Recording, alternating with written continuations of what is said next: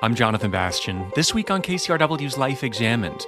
In the second part of our two-part series on utopian societies, we explore European and Eastern influences. Was America fertile ground for those with a utopian impulse? So, if you think of some of the classic groups that are around, the Hare Krishnas, for example, really coming out of the 1960s, 1970s, mostly college-age kids that look around and say, you know what, yeah, we've been handed the world in a silver platter, but we don't want it. And they were attracted instead by this alternative model coming out of India. And later, you know the saying, a burden shared is a burden halved? Well, we're going to hear parenting experiences from someone who's lived in an intentional community for more than 20 years. The children are all known by everyone and definitely know which homes they can just barge into and definitely know which homes are not one of theirs. Community living and America's history with utopian ideas, sects, and cults. All ahead on Life Examined. Last week, author Akash Kapoor talked about what it was like growing up in the utopian Indian community of Auroville. It was based loosely on spiritual ideals, handed down from the yogi Sri Aurobindo. This week, we're continuing that conversation and further exploring the history of utopian societies. But before we explore the roots of some of America's religious and secular communities, let's take a moment to examine some of the terminology. To many, Auroville may have sounded more like an Eastern cult than a community. So is there a distinction? And when we apply this label of cult to a community, how does it change our impression of it? Ben Zeller is Associate Professor of Religion at Lake Forest College and the author of Heaven's Gates, America's UFO Religion. Ben Zeller, welcome to Life Examined. Thank you for having me. It's a pleasure to be here. So, as we explore this question of intentional communities and utopian communities, I know a lot of people listening are thinking, are these cults? Or when does one of these communities become cult-like? So I wonder if you could help us explore that question a little bit. When do some of these communities begin to take on cult-like attributes? I suppose the first answer to that question is just to note that there's no firm line because the idea of what counts as a cult is not clearly defined by anyone except for sort of the person using it at the moment.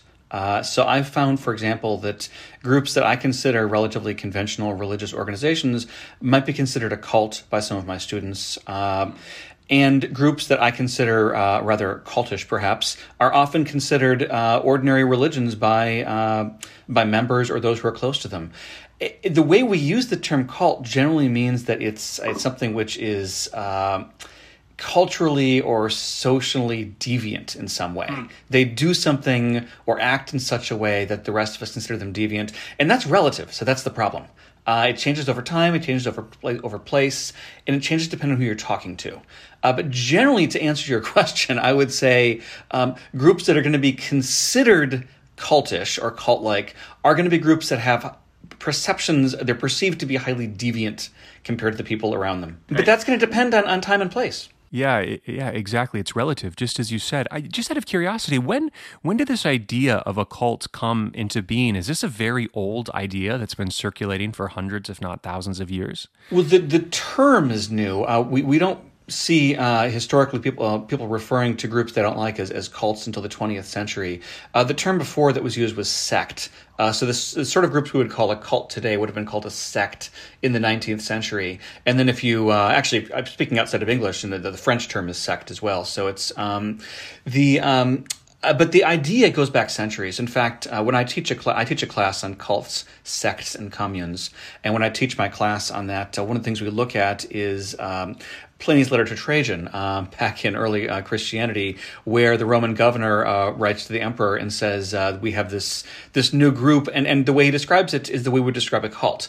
Of course, we know it's Christianity, but the way it's being described is they have these bizarre rituals where they're engaged in some sort of ritual cannibalism, and it's, of course, if you know Christianity, that's the Eucharist, but to this Roman governor, it looked like something disturbing. So it's the same idea, actually, of the outsider looks in and says, well, this looks deviant, and so we're going to call it, well, I don't speak Latin, I'm not sure what he called it, but in English we would say a cult. That's fascinating, right? Of course, Christianity as the first cult. I hadn't thought about that, but that makes total sense.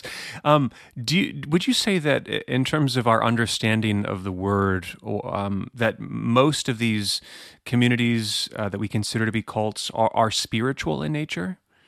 Most of them are. When we're talking about intentional communities, the ones that last, that stick around, tend to be spiritual or religious in nature.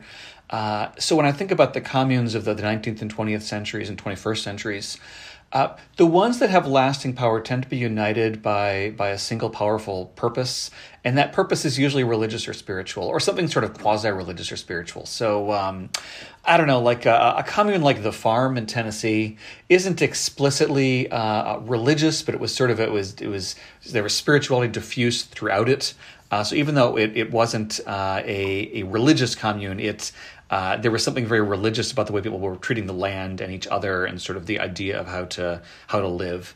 So I would say I think that's a fair assessment, that there tends to be a sort of a spirituality implicit within these groups. Talk about how you see the unfolding of these groups in America. Of course, there was a big resurgence of cult-like activity in the 70s or 60s. How do you understand the timeline of how some of this stuff came online in the U.S.?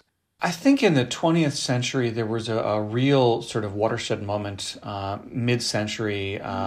Really, it erupted in the 60s, but it goes back a decade before that, when in the midst of really great national success, at least for white folks particularly, the idea that there was a rising middle class, that one could achieve the American dream, that there was education, that poverty was being slowly alleviated, there was new medical technology, that things just seemed to be getting better. At least for white middle class Americans, we should bracket it that way. The children of these groups often, the children of these folks often looked around and says, "Is this all there is? Oh, so yeah, I can go to college, I can get a house, I can have 2 children, a white picket fence, and a dog, and have a good job. But is that all there is in the world?" And we start to see breakaway cultural movements. I would say starting with maybe the beatniks, then you look at the hippies, the broader counterculture. And a lot of these end up coalescing into intentional communities. So, I mean, if you think of some of the classic groups that are around, I mean, the Hare Krishnas, for example, really coming out of the 1960s, 1970s, mostly college-age kids that look around and say, you know what? Yeah, we've been handed the world in a silver platter, but we don't want it. And they were attracted instead by this alternative model coming out of India.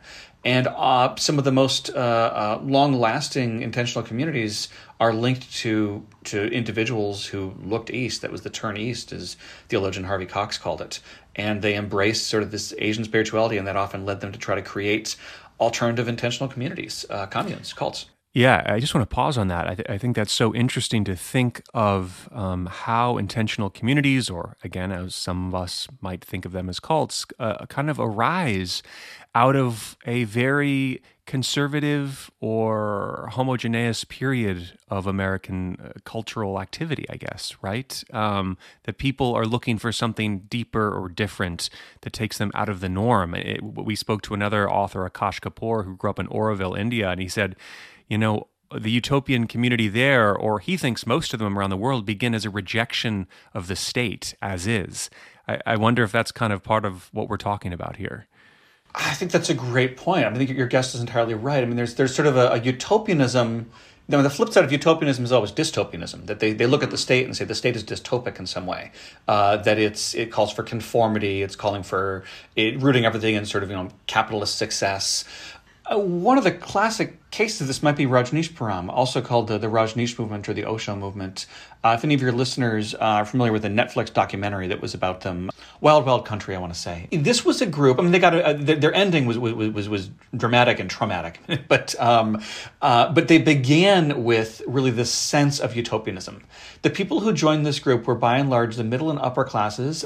Initially in India, their founder Rajneesh came from India, but then when he came to Europe and the U.S., it was Europeans and Americans. Middle class, upper middle class, Hollywood moguls, even people who looked around at society and which had given them everything, and said this is not all it's cracked up to be. And they rejected the state, and they rejected mainstream culture and society. And so we want to make something better. We want to create something ideal, the ideal society, the ideal community, the ideal religion. And that's really where the Rajneeshpuram experiment in Oregon came out of. Now, that group ended spectacularly poorly. They had sort of a complete collapse of their leadership, which involved everything from attempted murder and poisoning. And it's sort of the case study in failure. But at least initially, it began with this utopian impulse of making everything better by rejecting everything else. I think for a lot of people, the idea of cults comes wrapped in the notion of a very charismatic leader. Do you think that do you find that to be true? That when you look at the history, a lot of this stuff, there is kind of again the term the cult of personality or something like that at the center of these movements. Generally speaking, that's correct. You need something to hold everyone together. That can be an ideal, but usually works better with the person. So if we look historically at the cults, sects, communes, intentional communities, new religions, all of these groups, there tend to be charismatic leaders at the center because it takes a lot of convincing to get people to abandon their lives and often go move into the middle of nowhere and adopt a totally new social and cultural structure. That's a big ask. So Max Weber, who is the German sociologist of religion, who really defines sort of charisma in terms of leadership, he refers to it as the need to institutionalize charisma. The German word he uses is actually to make it everyday-like. If you can take the charisma of the leader and to make it everyday-like, to institutionalize it, then you can survive. So actually, the Mormon Church is a great example. Its founder, Joseph Smith, Mormons believe it was a prophet, could receive a revelation from the divine, as well as could translate the sacred text. After he was murdered, the Mormon Church only survived because it institutionalized his charisma into an office. So even today, the leader, the first presidency of the Mormon Church is considered a prophet. So they institutionalized that successfully. Many groups do not. When the charismatic leader passes away or is murdered or departs for some other reason, the group just falls apart. There was an interesting argument again from our previous guest, Akash Kapoor, who said that Oroville was a community that began to potentially lose its foundational or philosophical underpinnings as its members started to have kids. And as the focus for some of these members began to be perhaps more on the children and the raising of the family than the greater ideals of the community itself. I wonder if that's something you've ever noticed in any of your research.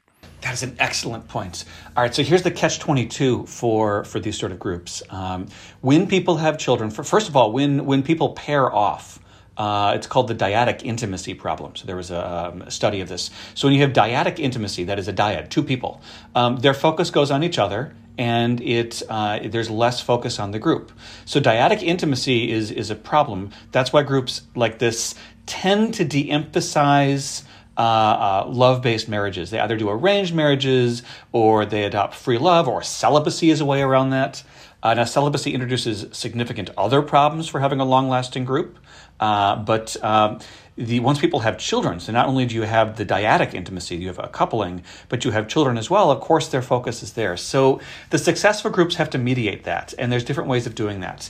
Either by sending the kids off to be raised collectively by someone else to de-emphasize the parental role, or by having a free love system where at least no one's really sure who the fathers are to begin with, so at least then you're only dealing with the mothers. Or, calling for complete celibacy is, of course, another way as well. Again, then you have the problem of how do you get new members. The Shakers, actually, a good example of that. That's a group that called for complete celibacy, but they would adopt children into the group.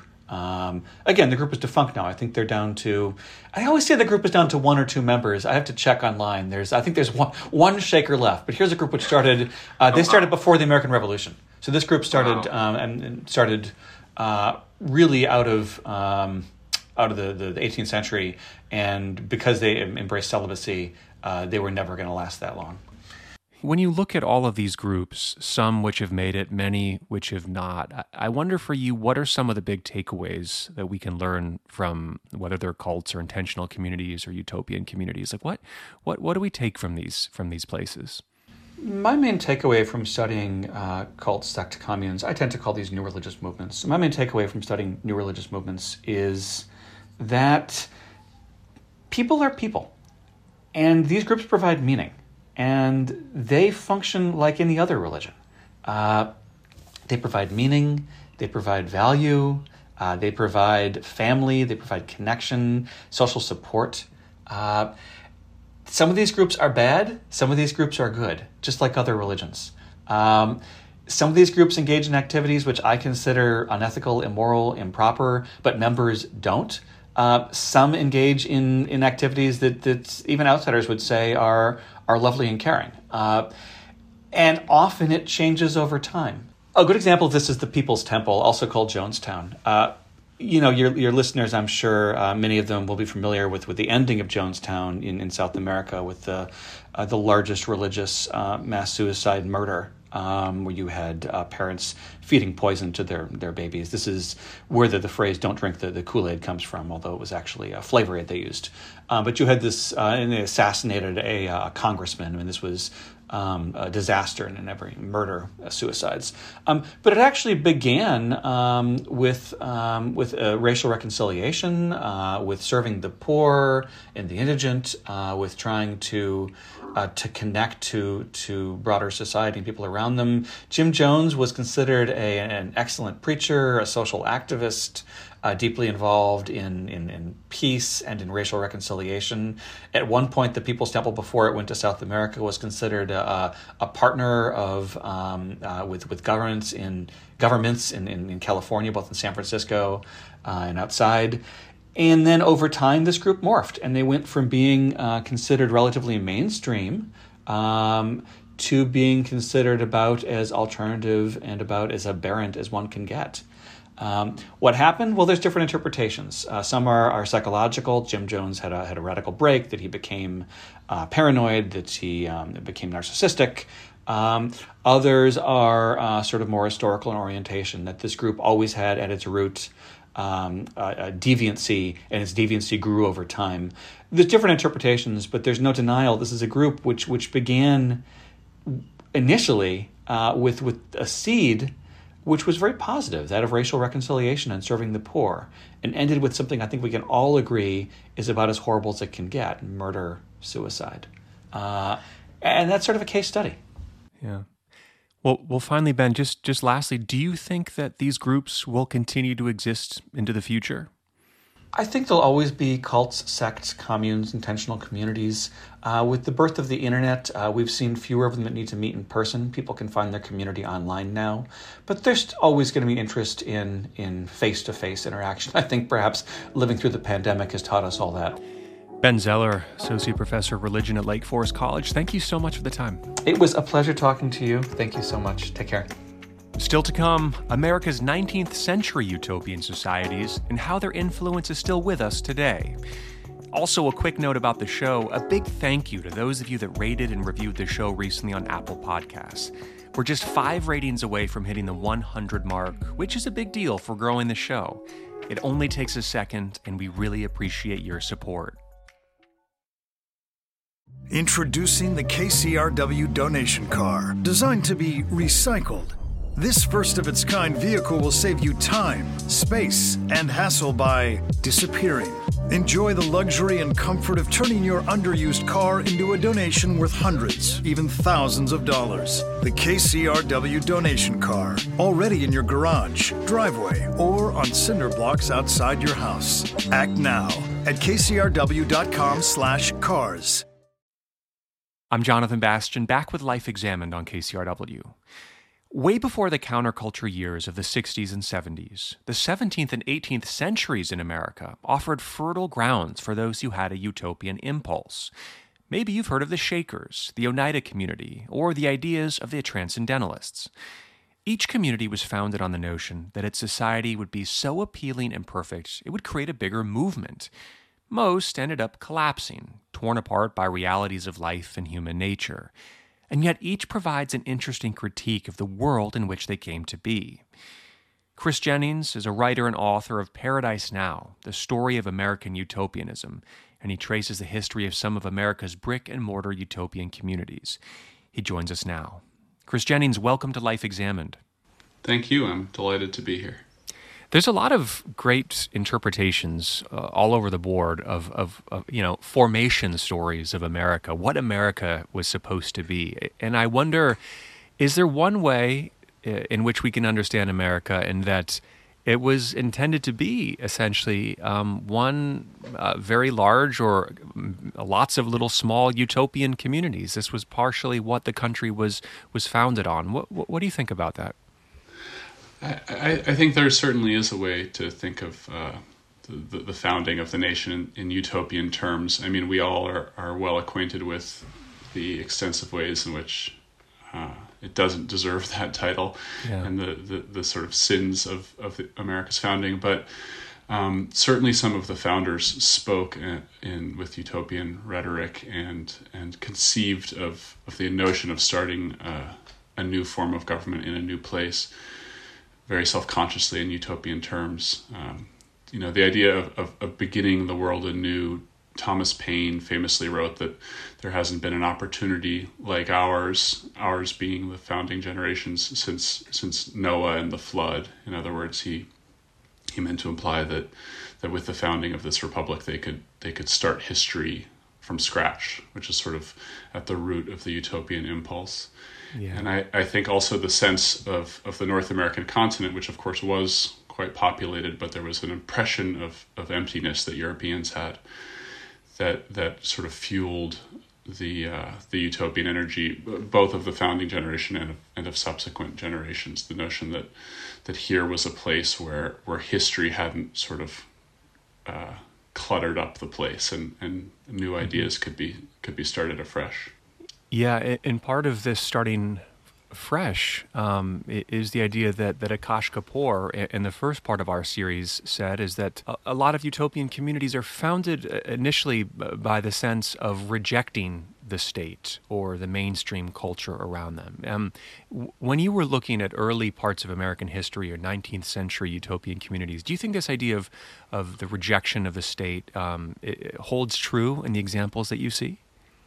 Absolutely, and I would say not just the state. I think one of the things that links various sorts of utopian enterprises, even with really different sort of visions of what the ideal society might be, is this idea of rejection.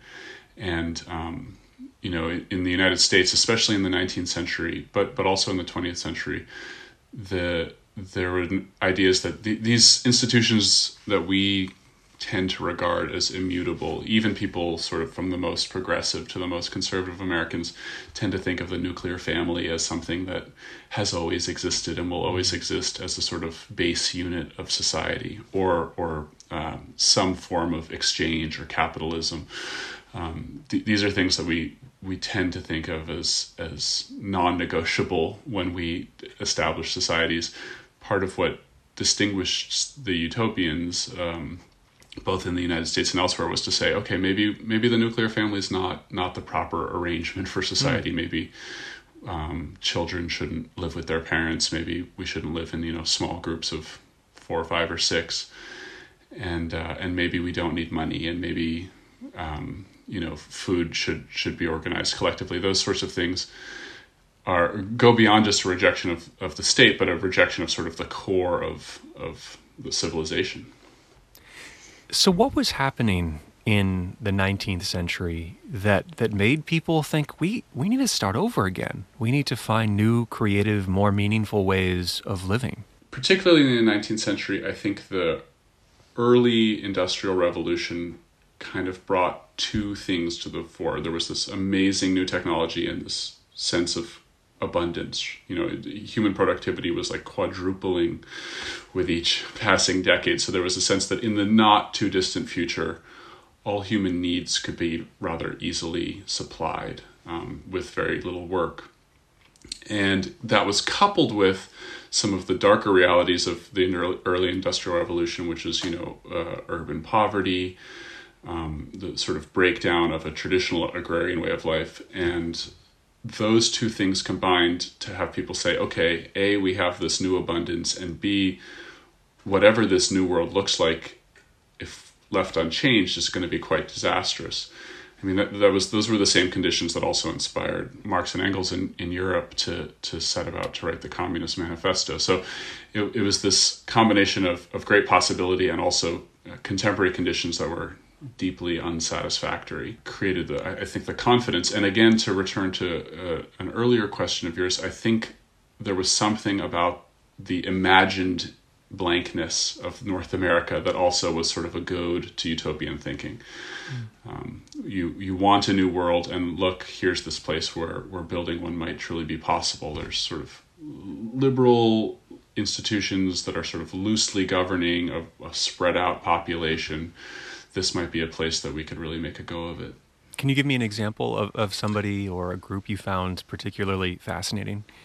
Sure. I mean, perhaps the most successful in terms of being popular and widespread utopian movement in American history, I think it's fair to say, was based on the ideas of a Frenchman who never even came to North America named Charles Fourier, who envisioned a future, like a lot of his contemporary utopians, that was based on sort of small cooperative villages. And he had this incredibly elaborate philosophy of what the right number of people would be, what the right sort of work schedule, what the right meal schedule would be. You know, a society worked out in startling detail.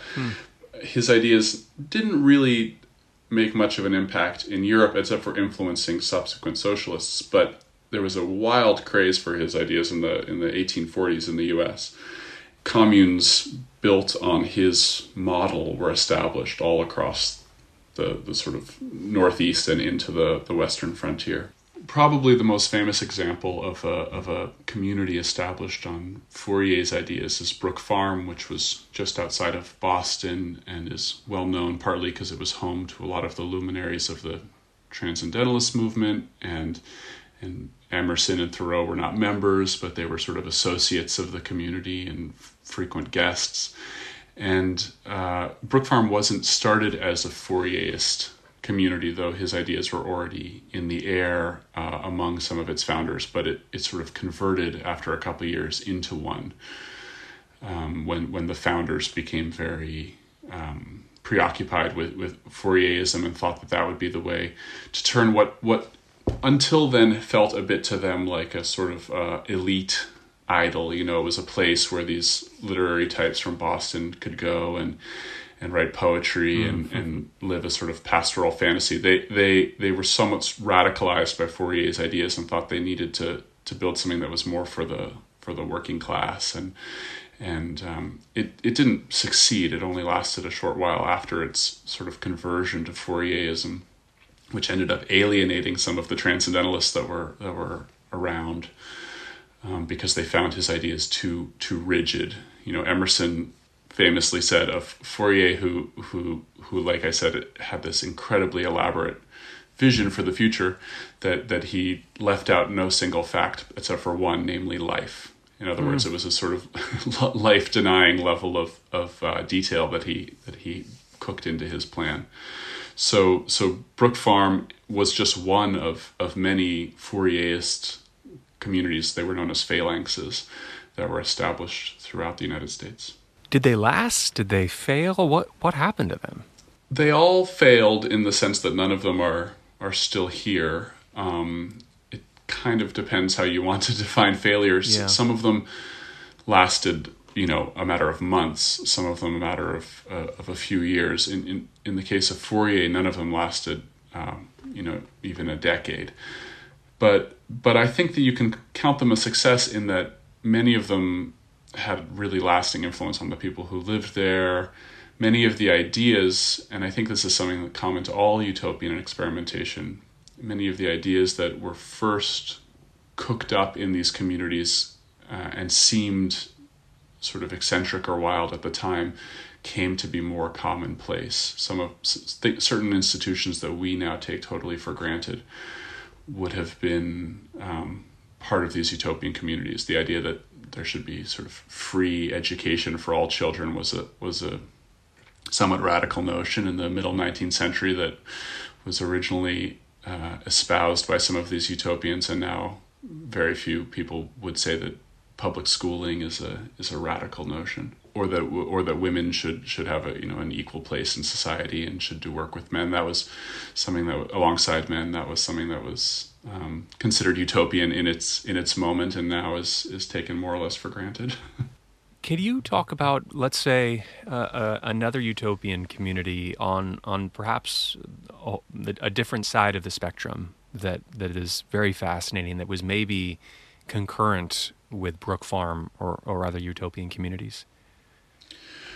Sure. I think perhaps the best known utopian community in the United States certainly of an earlier, pre-20th century would be the Oneida community, which was in upper New York State. And that, I think there's a lot of overlap between your conversation about Oroville and Oneida, because it had a strong spiritual and religious component. It's a community that in retrospect, I think, can blur the line a bit between cult and community. Though I would say that it was firmly on the utopian side of that line. It was founded by a sort of brilliant but extremely eccentric and somewhat autocratic man named John Humphrey Noyes, who was a well-educated New Englander who had a certain set of religious ideas about the ideal way to practice, Christian life, and established this community whose most famous and defining characteristic was something that they called complex marriage, which was a sort of free love arrangement wherein theoretically, though not in practice, any male member of the community could have sex with any female member of the community. And the idea being that the nuclear family was a sort of inherently anti-Christian institution. It turned people away from God and the fellowship of man. And so everyone within the community would be married to each other. They all lived in one large house, a sort of mansion, and amazingly, given what sounds like an extremely volatile situation, it thrived for 3 decades and eventually devolved into a sort of corporation that went on to be very successful, first manufacturing animal traps and then flatware and plates and things like that. It's interesting that the one theme that does seem to run through a number of utopian communities or cults is this idea of breaking sexual norms down and different levels of experimentation. Is that something you saw as well? Yeah, absolutely. I mean, I think it gets back to the idea of what is the ideal human social arrangement, and is the monogamous nuclear family the best way to live. A lot of the 19th century communities were influenced by various interpretations of what they thought the ideal Christian society would be. And there's some parts of the Bible that were read by certain people in the 19th century to say that the nuclear family was not an ideal arrangement. Interestingly, some of the same sections of the Bible that inspired, say, the Oneida community to practice their complex marriage, or what contemporaries might have called free love, those same bits of the Bible inspired, say, the Shakers to adopt a fully celibate communal life with no sex at all. And those seem like sort of opposite endeavors, one community having more sex than normal and the other having none. Really, we're aiming at the same thing, which is the dissolution of sex as something that sort of breaks society into subgroupings, namely the nuclear family. Which is something that, interestingly, Akash Kapoor mentioned later in the interview, which was that certain aspects of Oroville may have broken down, or some thought that the essence of the community devolved when members started having kids, and the emphasis then became on the family, not necessarily on the greater philosophical ideals of the community itself. Yeah, that is a trend that can be seen at pretty much every single utopian community. The Oneida community, which was sort of most famous for its experiment in community marriage, they eventually embarked on a program that John Humphrey Noyes, the founder and sort of leader of the community, called stirpiculture, which is they were going to breed sort of an ideal race of future Bible communists. That's what they called themselves, perfectionists or Bible communists. And to do this, they were going to pick, certain men and certain women and put them together and have them breed, and then their offspring would be raised not by them, but as sort of the property of the community. And this would be the next step in their utopian program, was to breed a sort of perfect, highly spiritual race. And that was indeed sort of the death knell of the community. It introduced all the usual passions that surround family and parenthood and childhood, and things began to fall apart. And as soon as they allowed just a little bit of familial structure, and people started getting married. The economic communism of the community, the shared property, unraveled almost immediately. So John Humphrey Noyes had always warned, as soon as we let in marriage, traditional marriage, the next step will be the dissolution of our economic communism, and that was certainly borne out. And at other communities, you do see that overpowering familial passions and desires to take care of your children and provide for them is usually sort of a solvent to the economic communism. It starts to break down. I wonder, as you were researching, if there was anything that surprised you as you were doing this process or going through it, something that I haven't had a chance to ask you about, but kind of you felt was important in the research or to add to this conversation. I mean, I think the notion of utopia as critique is really worth dwelling on and interesting, because I think there's sometimes a sense that these are up through the 20th century, the sort of charming artifacts of earlier eras and the sort of follies that are fun to look at. But I do think that there's something sort of diagnostic about utopianism. It's a way, utopias are obsessed with the future. They're building the future. But when we think of them in historical terms, it's this odd disconnect where you're looking at a previous era's vision of the future. And we, of course, have the sort of wisdom of the present and can say, well, that is not the future that came to pass. We live in your imagined future, and it looks nothing like what you said it would look like. So there's a sort of smugness to the present when we confront sort of antique visions of the future. But I think that studying utopian history is a really unusually good way at seeing what people in the past really thought about their world. What were their biggest fears? What were their biggest anxieties? And what were their biggest hopes? In writing utopias, fictional utopias, or in attempting to actually build these communities, we get a little window into sort of what were the anxieties of previous eras, what were the greatest ambitions. And I think that's one of the real gifts of looking at utopias of yore. And some of the most famous literary utopias, whether it's Thomas More's Utopia or Plato's Republic, there's this sort of ambiguity that hangs around them.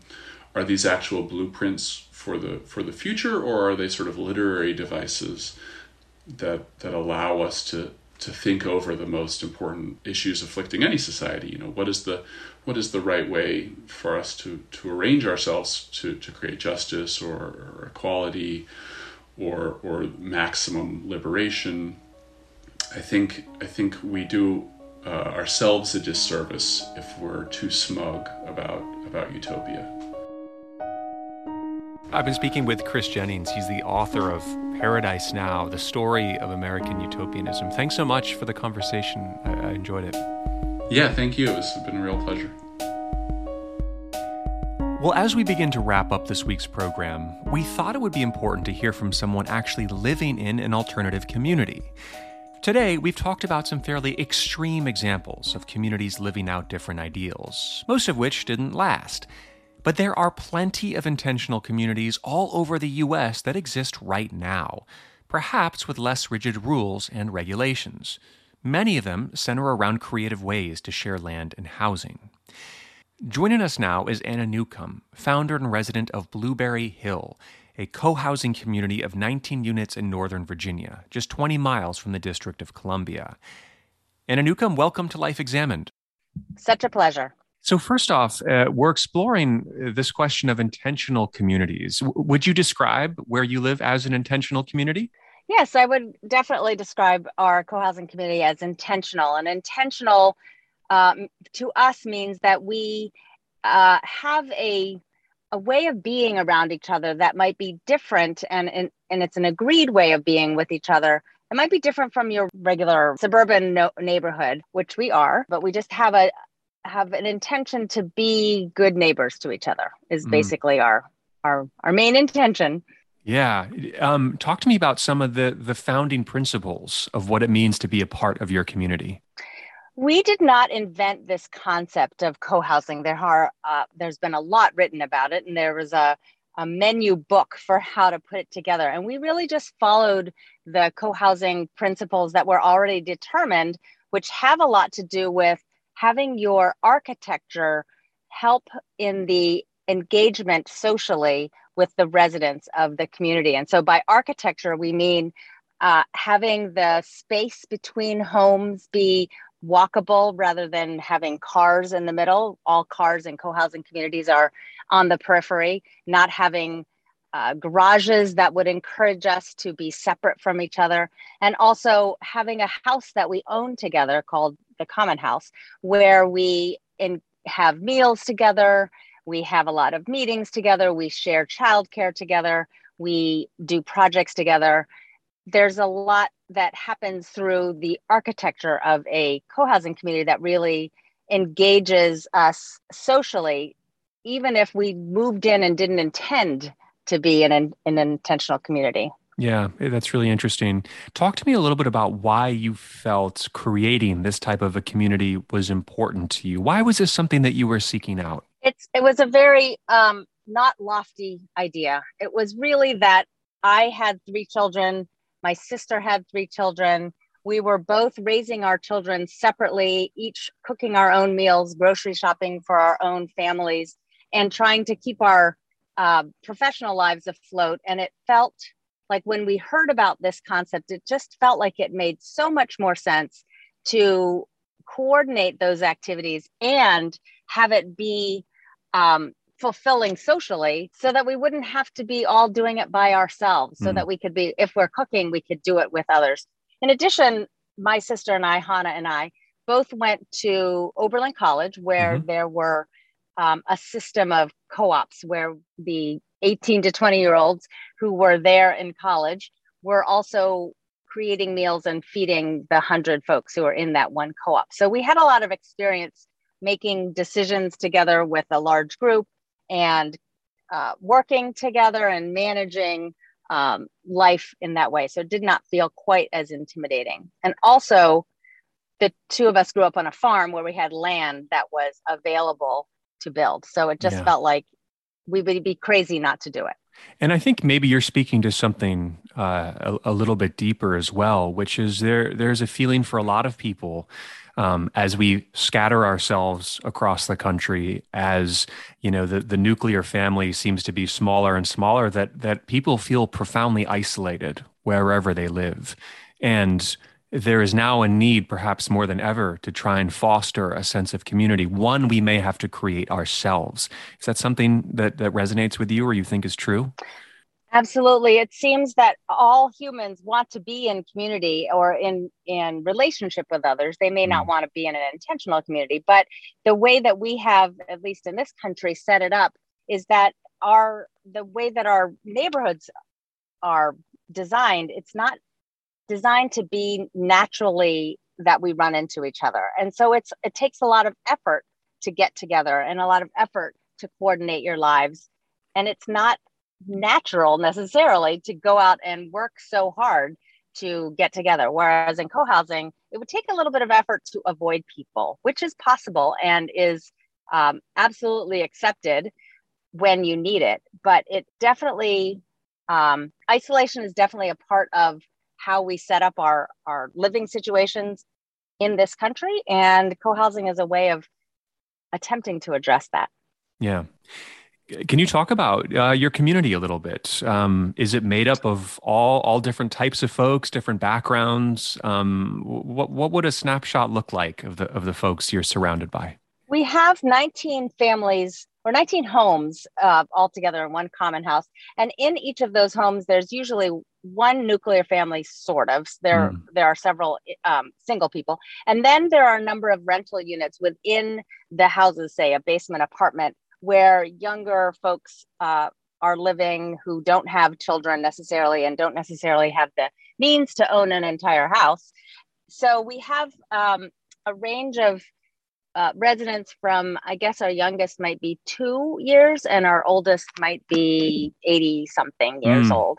So it's definitely multi-generational. And there's this sense that the children are all known by everyone and accepted into many homes. The children definitely know which homes they can just barge into and definitely know which homes are not one of theirs. For instance, one of my neighbors is upstairs working at his desk, and he hears little Zoe barging in and saying, I'm here, I'm going to come up and play with your toys. So some children are quite bold and quite accepted about going into others' houses and just inviting themselves in for a meal or a game. Yeah. Are there any rules we have to gather, or everybody needs to partake in certain meals or rituals or projects? How does that work? Our community was a little allergic to having rules when we started 20 something years ago. And we are maybe dealing with some of the consequences of our ruleless society. We have a lot of social norms, absolutely, that have to do with we expect people to participate in the management of our community, which means attending meetings and attending work days, helping with managing the inside of the common house and managing the outside of the grounds. The only real rules that we have are sort of interesting is that you pay your HOA fees and that you park in the correct place, which seems like an odd thing, but these are very, these are resources that it turns out we can't not have rules around who gets to park in certain spaces and where guests park, and that we must have your HOA fees in order to keep managing trash and insurance and snow plowing and that kind of thing. Other than that, we are built on social capital, which is the folks who tend to do the most tend to have, it just so happens, the most influence on the choices and decisions that we make in our monthly meetings and in our many committee meetings. And people rotate in and out of how much they tend to be engaged depending on what's going on in their life at the time. But we do have very automated systems of paying for our common meals and making sure that the work gets done. We have a lot of systems that have developed over the years, and every year we struggle with a different decision that we've made, and we have to redo it. What are some of the challenges of this style of life? I mean, part of me is wondering, what if there's just that person you just don't want to see and you got to see them all the time, or, that is definitely the challenge, is when you are supposedly committed to being a good neighbor, you feel guilty when you are not. And we are not always good neighbors to each other. We are not, each of us has inside of us a toddler that wants to be unkind or have a temper tantrum. And sometimes those temper tantrums happen in meetings, or they happen when we're out working together. And in a normal community, you could hide away for 6 months or so and just try not to interact with the other folks. But in this community, you actually can do that. It's just, it comes at a cost of not being able to go to meals. In this community, we have to kind of face our relationship challenges with each other. And we have an actual committee called the People Committee that helps us think about how we would approach rebuilding relationships after we have naturally, over time, had some relationship challenges. So each one of us has had our own little hissy fits at various times. And so none of us is spared from that. Some of us more than others. And we have to just figure out how to become not as reactive as we might when somebody is having a moment.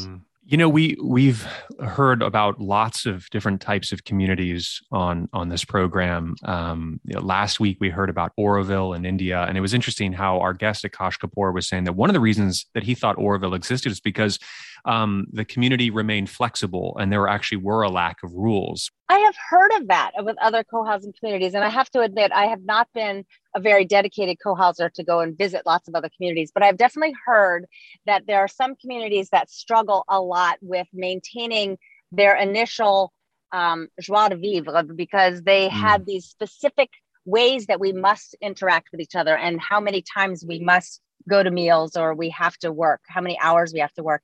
And in the beginning, we were quite determined not to have specific rules because we had the sense that rules would create conflict that was unnecessary, because we knew among our own selves that we would shift over time regarding how much we wanted to participate or what was really, really important to us at that point, and and so we make a lot of decisions along the way, and then we have to change them often because different people move in and they have different needs. So I would love the idea that our instinct to have fewer rules and more norms has been healthy for us, because we're in a pretty good place with this community, which has survived COVID with great social expansiveness, meaning for every day that we had COVID looming over us, we had a happy hour at 6 o'clock where people would come out and just check in, just say, are you still alive? How are you doing? And then we go back into our houses. And so we've been continuing to just these tiny little rituals that built up as a result of people feeling fairly isolated in their homes now that we're working from home, but not wanting to really change the feeling entirely of the community. Yeah.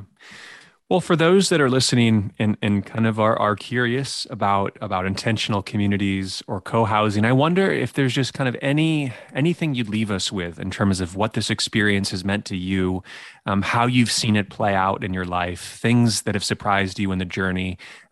Anything that you would add to our conversation? I would say that being committed to being a good neighbor is not always easy.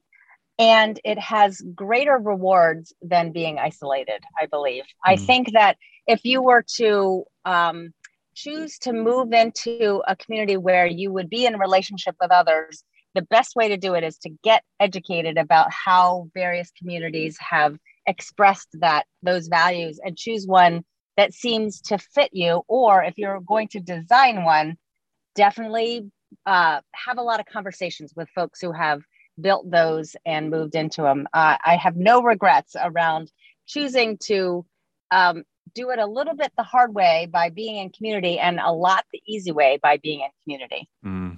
Could you ever imagine going back to living outside of a place like your community right now? Perhaps only as a sabbatical. I think it could be an interesting taste to have a 6 months of going and seeing what it was like, but not selling my home. Well, Anna Newcomb, thanks so much for sharing a little bit of your life and your community with us. I've enjoyed the conversation. Thank you. It was a pleasure. Thank you so much. Once again, that was Anna Newcomb, founder and resident of Blueberry Hill, a co-housing community of 19 units in Northern Virginia. And this wraps up our two-part series, Searching for Utopia on Life Examined, right here on KCRW. If you missed part 1 of the series with Akash Kapoor, you can find it wherever you listen to podcasts or at kcrw.org/lifeexamined. Our producer who pulls the show together every week is Andrea Brody. Thanks as always to all of you for spending part of your day with us. I'm Jonathan Bastian, and as always, we'll see you next week.